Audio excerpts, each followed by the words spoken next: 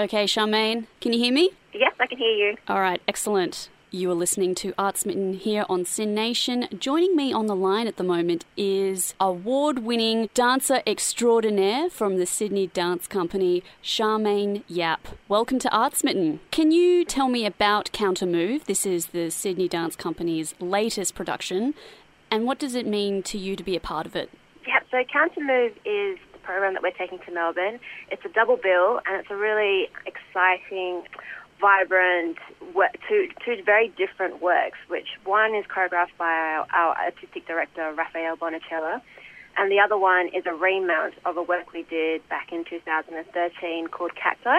Both of them are really quite different, actually, so I think it's a great taste tester for anybody who doesn't know contemporary dance to have a chance to get an insight about what it's all about and get excited by it. So the first work is actually CACTI, which was done by a choreographer called Alexander Ekman. He first did it on a dance company called Netherlands Dance Company in Belgium, and it's been performed around the world, but we were the first in Australia to actually get the chance to, we were lucky enough to get the chance to perform this work. And it's all about, it's kind of fun, it's humorous, you know, a lot of the audience laugh out loud, which is exciting for us as dancers in contemporary dance, because you don't often get that. So for us, that's amazing. We love it. So, yeah, it's a bit humorous, and it's a bit kind of looks at what people think of contemporary, how people look at contemporary dance, really. It really is quite a bizarre piece. Without giving too much away, I have read that CACTI places 16 dancers on oversized Scrabble tiles, and you're trapped in these invisible prisons, and then you acquire a cactus. Yes. So you were saying earlier that the audience have been responding quite positively to this piece and that they've been laughing out loud. You've been touring CounterMove internationally as well. How have the audiences responded to this piece, CACTI, overseas? What are your thoughts on that? We find that all around the world, actually, there's this kind of universal humour, I suppose. So it's, you know, contemporary dance, I guess it's a very broad term, so not everybody knows exactly what it is. So I think everybody, when you go into a contemporary dance, you're not sure what to expect. Whereas this, it kind of really engages with the audience and brings everybody to a level that is kind of, it's both entertaining whilst thought-provoking and stimulating at the same time. So I think it's great for the audiences to actually get a chance to view CACTI. And then also on the other side of the spectrum, then we have Lux Tenebris, which is Rath's work, which is kind of a bit more dark, and it's more very visceral and physically energetic, and it kind of delves into a more emotional side of for us as dancers, really. So yeah. Well, I've heard that this piece, Lux Tenebris, which is light in darkness in Latin, being described as broodingly eloquent, wild, fierce, and an exhilarating piece. Do you think that that's an accurate description of that piece? Yeah, I reckon those are great words for it. It is very visceral and very exciting for us as dancers actually performing, and it's really quite. It's not only is it tiring, it's really rewarding to actually be a part of it. The music is a huge part of it as well. The music was composed by Nick Wales, who we've collaborated with quite a few times, and it's this electronic score, which is it really gets the heart pulsing and pumping, and I think that translates into the movement that we do. It's very kind of grungy and earthy, and at the same time you get a mix of that with the sort of a bit of lightness, and you get to view a little bit of different worlds, different kind of styles and different qualities, really. And this particular piece, Lux Tenebris, this is being choreographed by Raphael Bonacella, who, as you said earlier, is the artistic director of the Sydney Dance Company. Now, he's said to have more of a collaborative approach to his work, where he allows the dancers to give themselves and be part of that whole process. How does his approach to choreography compare to Alexander Ekman's? So I guess this work, that Lux Tenebris, we created that at the beginning of this year, actually. So it was a brand new score, brand new. Nothing had been decided upon apart from the title, really. So when Raf came in, which is often how he works, he really opens up the space for us and gives ideas, and from there we draw inspiration and kind of explore movement and different ideas with him. So it's very much a collaborative process. At the start of this work, he played Nick Wales' piece of music, and from there we actually were asked to respond with words or with drawings or any way that we kind of were inspired by. And then from there, that in turn gives us inspiration to then make up movement. So it's very much a collaborative process with him. But with CACTI, it's because it was a pre-made work that was made by, on Netherlands Fancier, it was a work that gets remounted on our company. So basically, when we first did it back in 2013, I think it was, we had a lady who worked in close collaboration with Alexander Ekman to actually remount it on us. And then following that, Alexander himself came and worked with us to kind of finesse the details. So we were learning movement that was already pre-made. So, but then on top of that, then we got the details from Alexander to understand really what the work was about and where the inspiration for the movement was. I see. How interesting.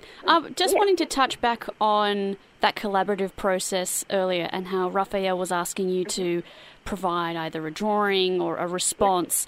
Did you provide any design work? Because I have heard that architecture, not dance, was actually your initial career choice, and that you still complete maybe some online courses in design and you know, keep your brain alert in that space.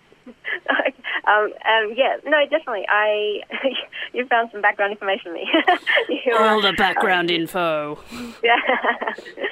Yes, definitely. Actually, when I first responded, I just drew. I drew kind of this landscape of abstract images and textures and patterns, actually, which is what I kind of, I guess it's my second language apart from movement. I find that visual drawings and kind of to be the second language for me.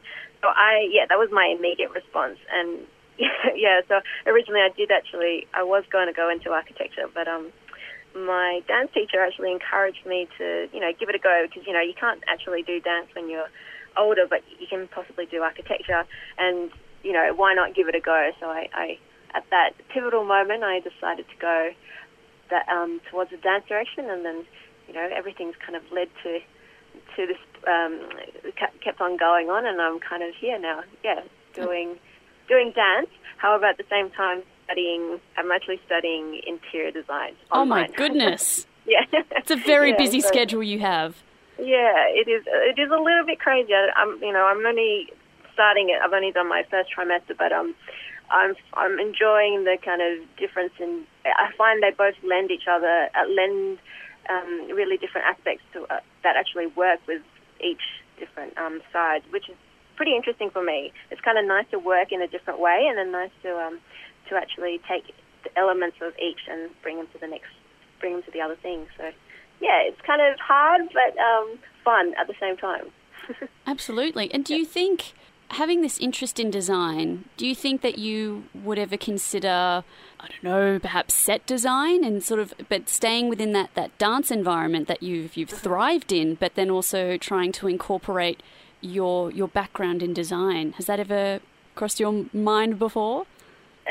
Well, actually, it has a little, but only kind of, as you do when you're kind of thinking, oh, what else could I do? I think I'm open to anything, really. I mean, for so long I've been focused on dance, and dance is a huge part of my career, my lifestyle, and I thoroughly enjoy it. I love the act of moving. I think it's a very natural thing, and I think everybody should really be moving in their life if they can, because I think it's really a huge part of humanity, really. So, I kind of have been focused on it for so long that this new thinking about doing interior. When I was thinking about it, I was like, oh, what am I interested in? And I found that I really enjoyed buildings and decorating, and I thought, definitely I haven't really got to that point of thinking about where this might lead me, whether it might be set design or anything, but I think at the moment I'm just enjoying learning new skills, which can add to my life at the moment. So who knows? Maybe set design might be a great thing. I would love to delve into those areas, but who knows? We'll see. Keeping all of those possibilities on the table. Yes, that's right. That's the way. Absolutely. And I recall that, I guess, searching for possibilities in new choreography and just that, I guess, that hunger for learning was something that was really instilled at you at WAPA. Mm-hmm. Why was your experience at WAPA so life-changing for you, and why is that important in your dance career? Mm-hmm. Yeah, absolutely. So after I left high school, I went to WAPA, which is the Western Australian Academy of Performing Arts in Perth. It's which does a lot of different art degrees there. So I got into there and decided to go for 3 years and went there, and it was, it was almost like all my doors were suddenly opening up. Like a lot of it was the hugest learning curve that I ever had.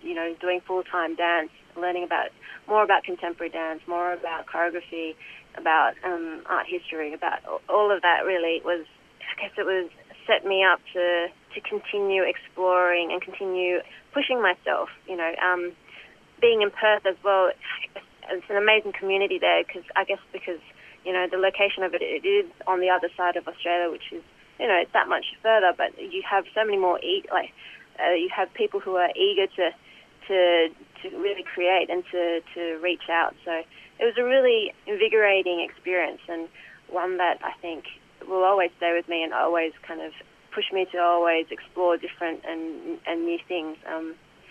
So it was a wonderful experience and one that I would always remember. So. Well, thank you, WAPA. Yes, thank you, WAPA. All right. Unfortunately, we do have to draw the time there, but would you be able to tell our listeners where they can see CounterMove and see these two very contrasting pieces? Yeah, absolutely. So we'll be in Melbourne at the Melbourne Theatre Company theatres from the 24th of May till the 4th of June, and please come because it is a very exciting and very different combination of two different works. If you are interested, it's something that is enjoyable, and then if you have no idea about contemporary dance, it is something that will open your eyes. So I hope everybody is able to come and join us in the performance of CounterMove. Sounds wonderful. Yes. Charmene Yap, thank you so much for your time this morning, and best of luck. What does one say for dance? You say break a leg for actors.